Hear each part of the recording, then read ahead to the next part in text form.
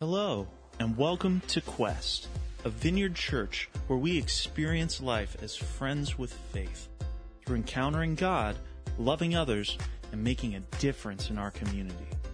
If you're new, there will be information at the end of this podcast where you can plug into Quest in person or online. Now let's dive into this week's teaching. So we're starting a new series today called Everyday Wisdom. And before we get going, I want to give some wise people some credit who helped influence the way I'm communicating today. Some material by Kurt Harlow and Andy Stanley helped me think about how to talk about this today. So we'll be spending most of our time in the book of Proverbs through this series. And we've talked about doing this series for several years. And I'm really excited about doing it because this is, in my early teens, there was a significant person in my life who came to me and challenged me to not be foolish. I was kind of prone to being the person who, went a little too far and was a little too loud and always getting caught and all that kind of stuff. And they challenged me instead to be wise. And he said to me, Ross, I want you to read the chapter in Proverbs each day that corresponds to the day of the month. So that means there's 31 chapters in Proverbs. So on May 2nd, you read chapter 2. On May 3rd, you read chapter 3. On May the 4th, you kind of get into some Yoda issues because it's a Star Wars day. So you go to Yoda for wisdom, right? And you read things like, when 900 years old you reach, look as good you will not. I love that one when he says that. Another great Yoda quote, do or do not, there is no try. That is really actually wise, not just funny. I will read essentially the entire book of Proverbs in a month if you do that approach. The guy told me to do this every month for several years. And as a teen, I was, again, known to be excitable, loud, and all that kind of stuff. And while I didn't always take advice quickly, I took his advice and read it for several years, every day of the week, which corresponded to that, or the month. And I fell in love with the book and hopefully became just a little bit less foolish. There's actually a guy named John R. Ortberg. Maybe you've heard of him. He's one of the leading authors and pastors and conference speakers for the last 25 years in America. And he was once asked, why do we need the book of Proverbs in the Bible? His simple, profound response was this: we need Proverbs for a very important theological reason. And it's this: people are stupid and make really dumb decisions. Isn't that true? We've all been there. We've all made our dumb decisions. Raise your hands if you made a dumb decision, right? It's one thing we all have in common. I mean, come on, America's Funniest Home Videos is one of the best business plans in the world because they'll never run out of material, right? Solomon is the author and the editor of most of the book of Proverbs. And Solomon, as a young new king, successor to his wildly successful father, King David, had huge shoes to fill. So he's newly king, and he has this dream from God recorded. You see it in 1 Kings 3:5. God comes to Solomon and asks him, what do you want? Lots of soldiers, so you can be really powerful, long life, lots of gold, the ability to dispense justice really well. And Solomon's answer is, God, give me wisdom. Above all other things, power, wealth, popularity, success, God, give me wisdom. And God gave him tremendous wisdom. In fact, the Bible tells us that kings and wise men from all over the known world came to Solomon to learn from his writings on zoology and entomology and botany and leadership and psychology and sociology. Even on music, he wrote stuff. And while we don't have all those writings surviving till today, we do have Proverbs, Ecclesiastes, and the Song of Solomon. But it gets to a little bit more of a fundamental question. Why should we gain wisdom? And that's really simple because we all make decisions every day that have consequences. Decisions that affect our lives deeply, our relationships, our happiness, our prosperity, and our future. And if we're really honest with ourselves, we make lots of bad decisions. How many decisions have you made that have prevented you from being today where you wish you were financially in life? How many decisions have you made in the midst of arguments that have cost you dearly? How many times have you said, I'll never make a decision when I'm angry or frustrated, and yet you still often do, and you still pay negative price for doing so? How many times have you said, I'm going to stop doing this bad habit, and you don't? Think about it. Why is that? I think it's because we are so easily influenced. I heard someone cite some research that supposedly scientifically proves that we make the reasons why we make bad decisions. And the fifth most prevalent reason is emotional frustration in our life. We try to be good, wise bosses and wise workers and wise parents, but sometimes we just get emotionally tired with all the drama around us. But we still have to make decisions in the midst of that. In the midst of your child saying, Mom, Mom, Mom, Mom, Dad, we all want just a break, right? But we have to deal with it. And then we have an extra scoop of ice cream. The fourth biggest reason is decision fatigue. We make so many decisions so fast in this world today. And we get tired. We get tired of the stress. We get tired of making decisions. And then we start to make bad decisions. How many of you have gone to the grocery store and you end up in the cereal aisle and you start thinking, there are so many puffs. There are chocolate puffs, wheat puffs, oat puffs, corn puffs, rice puffs. I get so overwhelmed thinking about what I should buy, and I'm so tired I just go eat a donut. Third most prevalent reason is environmental pressures. Different environments often create pressure on us to live in a different way. When I moved from rural Minnesota to Tulsa, I learned that you need to dress a different way. You're not supposed to wear the torn farmer pants and 20-year out-of-date clothing. You just need to be a little more fashionable. We moved to Oregon, and while I didn't take on dreadlocks and didn't fully take on the lumberjack look either, it certainly changed what I enjoyed wearing in life and needed to wear to fit in. We visited MIT last year with our son on college searches, and all of a sudden I felt like I needed to use bigger, really intelligent, technical words. But alas, I lacked the linguistic aptitude to do that. Environmental pressure can push us to make bad decisions. And then there's the second biggest influencer, music. Did you see this last week in the news? There was a convenience store that was having a gang problem of people hanging out, so they solved the problem. You know how they solved it? They started blaring classical music over the outdoor speakers, and everyone left. No joke, it made the news this last week. Retailers use music too. If they want you to slow down and stay a little while and shop a little more, they play easy listening music. The fast food stores tend to play a little bit more upbeat music because they just want you to shove those fries down and gulp that shite and get out of there. The top influencer, according to this study, is a full bladder. Now, I'm not sure that's a serious one, but we've all been there, haven't we? So there are so many influences that can take us from a place of wise thinking and decisions so quickly to doing something that's dumb. And so many of those things are probably no big deal in the scheme of things. We laugh, we move on, right? But some of those things, foolish moments, are the nail in the coffin to a relationship or a job. And some of those bad decisions affected your identity, that you see yourself now through the filter of that decision, and it takes a long time for you to overcome that negative perception of who you are. Daily, we are faced with so many decisions. Research indicates that in the 1970s, the average city person was faced with 500 advertisements a day. Today, they say it's closer to 5,000 a day.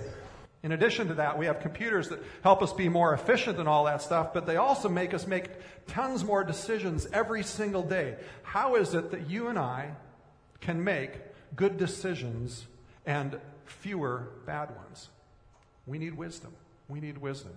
What we're going to look at today is 3 passages in Proverbs that are going to kind of set the stage for this whole series so that we'll get the most out of it. To guide our talk today, we're going to address these issues through 3 questions about wisdom. What is wisdom? What is the cost of living without it? And how do we get it?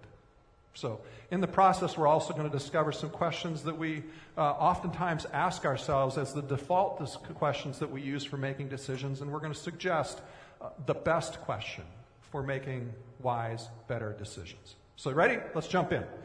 Wisdom, what is it? So let's start with Proverbs 1. Solomon states his purpose for writing, and he says this: for gaining wisdom and instruction, for understanding words of insight, for receiving instruction in prudent behavior, doing what is right and just and fair, for giving prudence to those who are simple, knowledge and discretion to the young.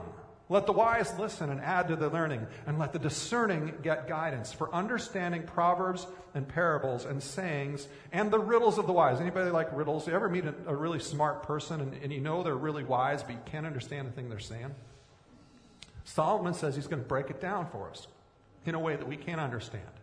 And then he says, the fear of the Lord is the beginning of knowledge, but fools despise wisdom and instruction. So to understand wisdom, we first actually have to start in the right place and know where you're going, or you'll end up in the wrong place. My wife is unapologetically direction challenged. So she used to often call me years ago when she was lost and say, I'm lost, can you help me figure out how to get to? And to which my first two questions were, where are you? And what direction are you headed in? Two nearly impossible questions for her to answer. I mean, come on, it wasn't very wise of me to ask her questions there's no way she can answer. But it emphasizes the point that applies not only to driving, but to life in general. If you know where you are, then you can figure out what direction to go. So where are you and where are you going? Have you ever taken the time to have God ask you those questions and you talk to him about that? Have you ever said to God, you, God, define for me what is wise, and I'll do that. You define wisdom, God, not me. There are, in this passage, a number of key terms that are going to help us define what wisdom is. The first term is insight, found in verse 2. The insight word is the idea of seeing through something so that we can clearly distinguish. In a sense, it's to take note of the difference, because some things look similar, but they're not. A spicy brat looks similar to a non-spicy brat, but if you have a tender mouth, you're going to be begging for yogurt if you take one, right? A safe person and an unsafe person can often look much the same. Years ago when we were in Tulsa, there was a guy in our church who murdered his wife. And he looked professional, safe, successful. He looked like the nice Big 8 accountant that he was. Wise people learn to look carefully and note differences. Verse 2 and 3 uses the word instruction. In today's world, that would be easy for us to misunderstand what they're saying in Proverbs. It isn't the idea of gaining more information to look good on a test. This is all about applying knowledge through correction to character growth, so we become a better person. Verse 3 and 4 uses the word prudence, and this is the idea of being strategic and efficient, knowing the best way to do things, how to navigate things in life most efficiently and effective way. So I'm going to use an example of a couple people here, Andy and Heidi Wilson.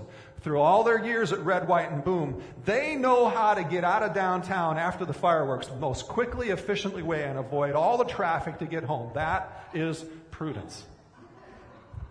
Discernment and discretion in verse 5. This is all about understanding all the forces at work in a situation and knowing how and when to act and take risks and when not to. And then there's verse 7, the fear of the Lord. Throughout Proverbs and throughout the whole Bible, this is the most important foundational beginning place for wisdom.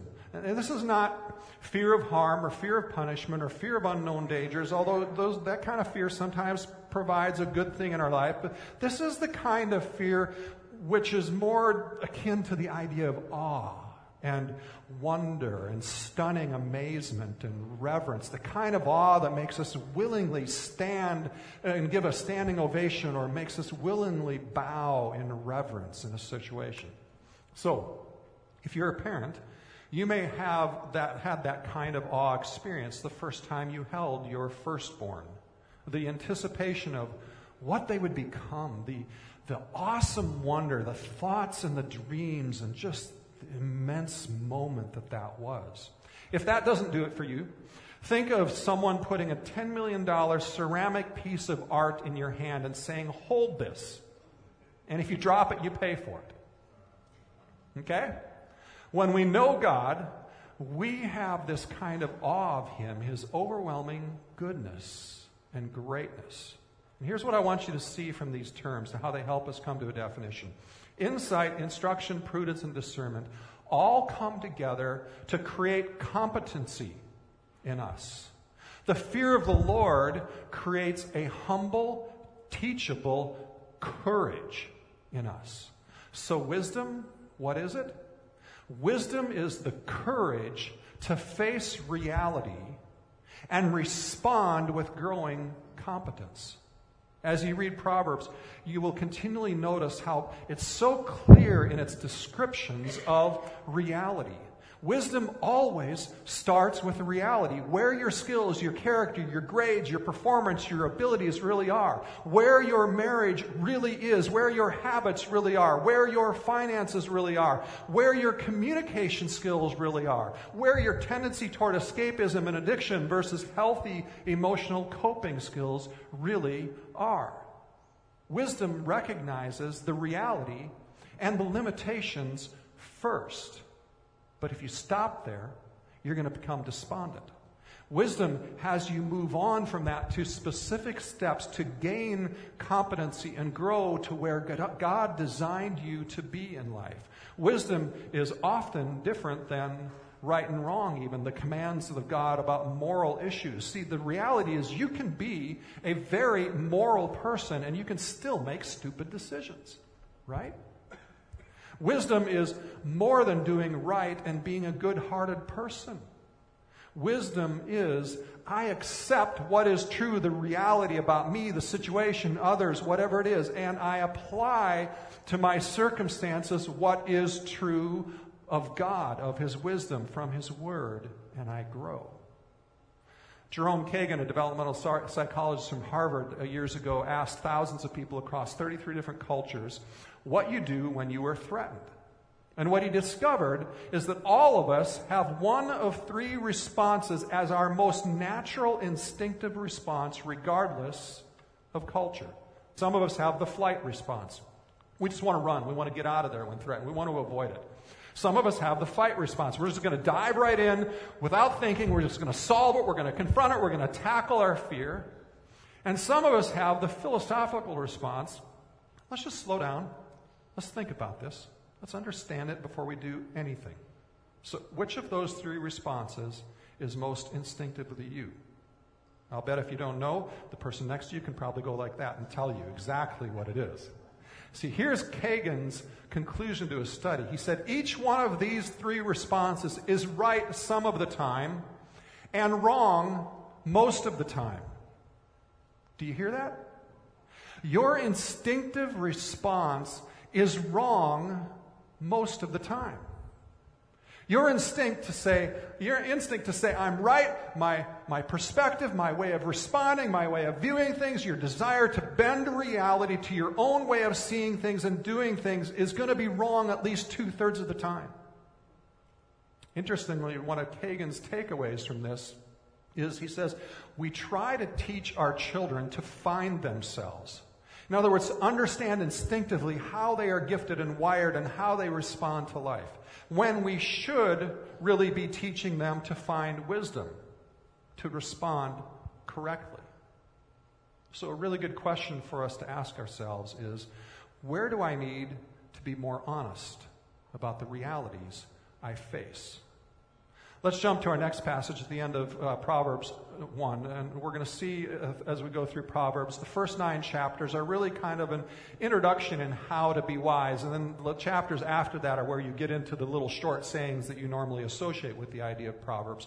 And what we're going to see through these first 9 chapters is wisdom is going to talk to us through the voice of a father instructing his son, and sometimes, like in verse 22 where we're going to start, it's going to be the personified voice of Lady Wisdom speaking to us. And in verse 22 she says, how long will you who are simple love your simple ways? How long will mockers delight in mockery and fools hate knowledge? Repent at my rebuke. Then I will pour out my thoughts to you, and I will make known to you my teachings. But since you refuse to listen when I call, and no one pays attention when I stretch out my hand, since you disregard all my advice and do not accept my rebuke, I in turn will laugh when disaster strikes you. I will mock you when calamity overtakes you. And isn't that lovely? That's a verse you want to memorize and quote every morning, right? But you got to understand, this is not God laughing at you. That's not what's being said here. This is saying the personification of wisdom is laughing at you. The text goes on, then they will call to me, but I will not answer. They will look for me, but will not find me, since they hated knowledge and did not choose to fear the Lord. Since they would not accept my advice and spurned my rebuke, they will eat the fruit of their ways and be filled with the fruit of their schemes. Now, that's a really interesting word, the schemes word, the fruit of their schemes. What it means is it's their way of thinking. It's the mental structure you create in your mind to justify what is right and wrong, what is good and what is best. When we refuse to accept God's ways of thinking, Lady Wisdom is teaching us about morality and character and right and wrong.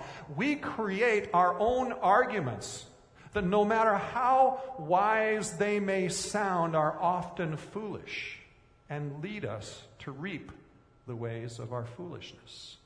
So our second question, wisdom. What is the cost of living without it? One of the things you've probably noticed is that almost every sporting event has lots of beer commercials, right? One interesting thing is that the majority of the beer commercials feature people who are near supermodels, young and fit and good looking and skinny. And we all know that that's really what people who drink a lot of beer look like, right? What do you mean you laugh? You must have the same friends I have. I mean, beer commercials' message is that if you drink a lot of beer, then this perfectly fit, gorgeous woman in a bikini is going to want to go to an island paradise with you because you look great in your Speedo. Yet the truth of wisdom is if you drink a lot of beer, you're going to have a beer belly. 8 ways to get rid of beer belly. There's really something wrong with that, isn't there? Think about it. What other kind of beverage has a kind of fat named after it? I mean, you don't have Pepsi arms. You don't have Starbucks thighs, right? You just have beer belly. Why is it that we think people who drink a lot of beer are skinny? Because we are masters at self-deception. We all think we can handle it. In so many areas of our lives, it's so easy to deceive ourselves and buy into the commercials we see or buy into the justifications we create in our minds, and it leads to bad decisions. Some of our bad decisions simply embarrass us, others alienate relationships, and still others deeply scar us and how we see ourselves. This text isolates 3 types of people who lack wisdom and the cost that's paid for that and make bad decisions. The first one is the simple. The simple are those who are naive and influenced by the crowd, not discerning. They could be 60 years old, but you wonder sometimes whether they're 10, right? Sometimes it's completely innocent because we simply don't know what we don't know. Other times it's gullibleness. It's, did you hear what they said at lunch? Did you see what the internet said? Did you realize Abraham Lincoln once said you couldn't trust everything posted on the internet? The second type is the mockers. The mocker is one who loves shock value in what they say. They love to share, sometimes under the guise of being open and honest and real. They love to share something that's going to shock and put off everybody, talking about things that shock people. And they like to live in a place of being cynical and critical and making fun of people who don't know as much as they know, which may or may not be true. They're constantly sarcastic about others, especially people with whom they disagree. And then there's the fools.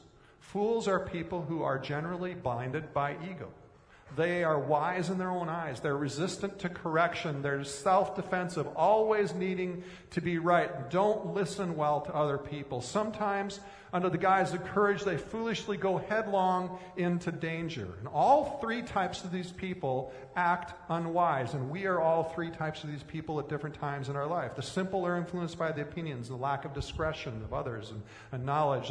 The mockers love the thrill of feeling superior and the laughter of others' weakness and putting others down. And the fools are blinded by ego and the need to be right. And when it comes to life, all 3 of these types of people are unwise. Partially because they're all asking oftentimes a wrong question.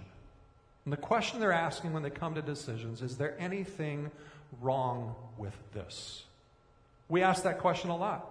as we approach decisions, especially about moral or relational decisions. But behind that, when we're asking that question, is actually another question. And that is this: how far can I go before I go over the line, before I get punished or embarrassed? We love living on the edge sometimes, don't we? And when we live with those two questions, oftentimes the very next question we're going to be asking ourselves is, how did I get here? How did I get here? See, is there anything wrong with this? Is the wrong question if you want to be wise. The right and better question is this wise? Wendy and I had a friend years ago in Tulsa. Melinda lost her parents when she was 17 or 18, and she received a $100,000 inheritance, and she immediately went out and blew it on a really expensive sports car and some other big purchases. When people asked her, why did you do that? Her response was, is there anything wrong? Is there anywhere in the Bible that says doing that is wrong? But you see, that's the wrong question.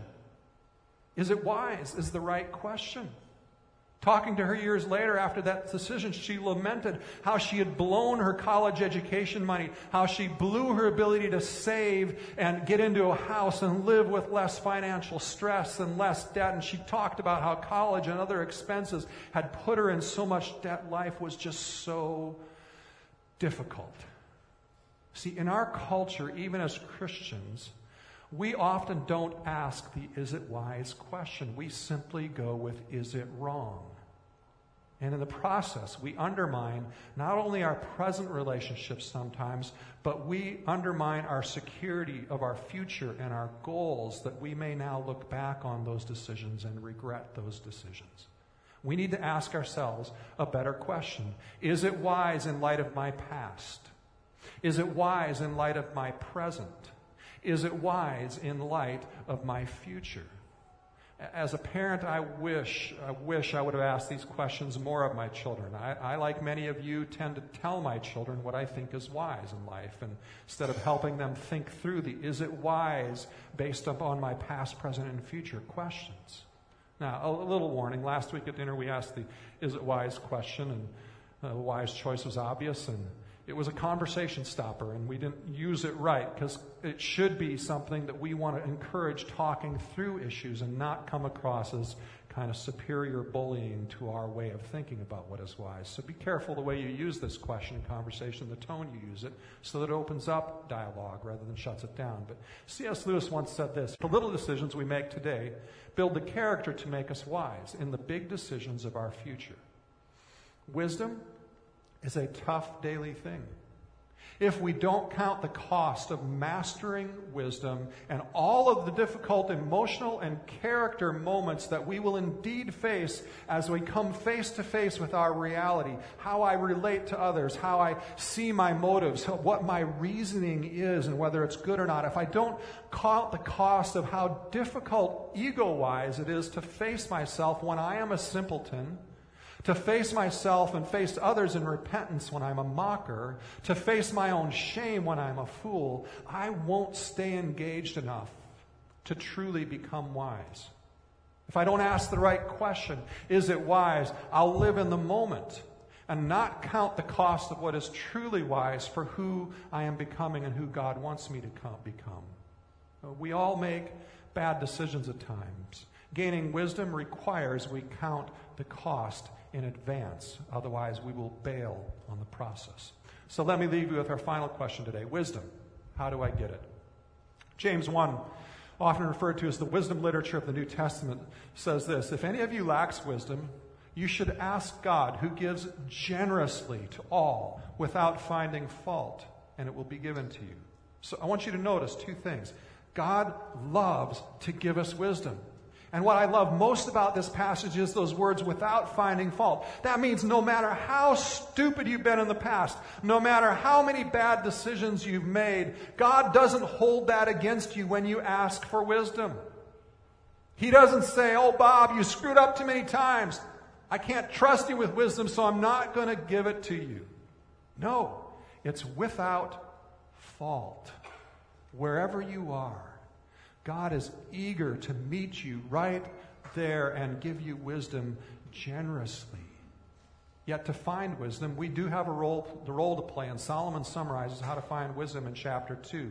He says, "My son, if you accept my words and store up my commands within you, turning your ear to wisdom and applying your heart to understanding, indeed, if you call out for insight and cry aloud for understanding, and if you look for it as for silver and search for it as for hidden treasure, then you will understand the fear of the Lord and find the knowledge of God. For the Lord gives wisdom." So what does this teach us? It says we find wisdom when we learn to voraciously study, verse 1. Voraciously accept God's Word, the Bible. Study God's Word. Store it up. Study it. Memorize it. Make a database in your mind of knowing what God's Word says on all sorts of things. Wisdom is understanding how God made things and how we live in sync with that. Learning to live life hitting on all cylinders instead of pushing your car through life. And wisdom is also found in voraciously reflecting on life. We study God's commands, and we study people, and we study our own internal processes and our own experiences to understand how God's commands reveal wisdom and foolishness. The second is we seek feedback and we seek self-understanding. As part of that voracious study, we personalize our learning by seeking feedback, being open to feedback, learning to not be defensive, but to listen and be reflective, even when we don't agree with the feedback. And we are especially eager to discern who to receive feedback from. Show me your 5 closest friends, and I'll show you how wise you'll be in a few years, or how foolish you'll be in a few years. And allow that feedback to reveal the intent of your heart's motivation to you. Because, again, we can deceive ourselves for a really long time just to make sure we feel right and justified in life. Yet the prophet Jeremiah in chapter 17, verse 9 says, "The heart is deceitful above all things." Our hearts deceive us all the time. Why?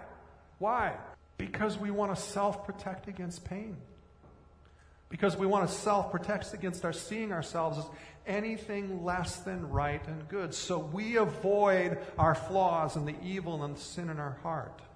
And when we don't start with reality, we can't find wisdom. In fact, think about it. We can't even know the depth of God's love for us until we know the reality of who we are and that He still loves us even then. The third way we become wise is to make the pursuit of wisdom your highest motivation, from verse 3. Solomon uses the word cry aloud, and this is a desperate sense of a difficult time, crying out. Allow our lives to persevere in hardship and suffering and difficulty and confusing times, not getting angry at God, but persevering in that time and not allowing the circumstances to cause us to give up or to settle or to plead ignorance and quit.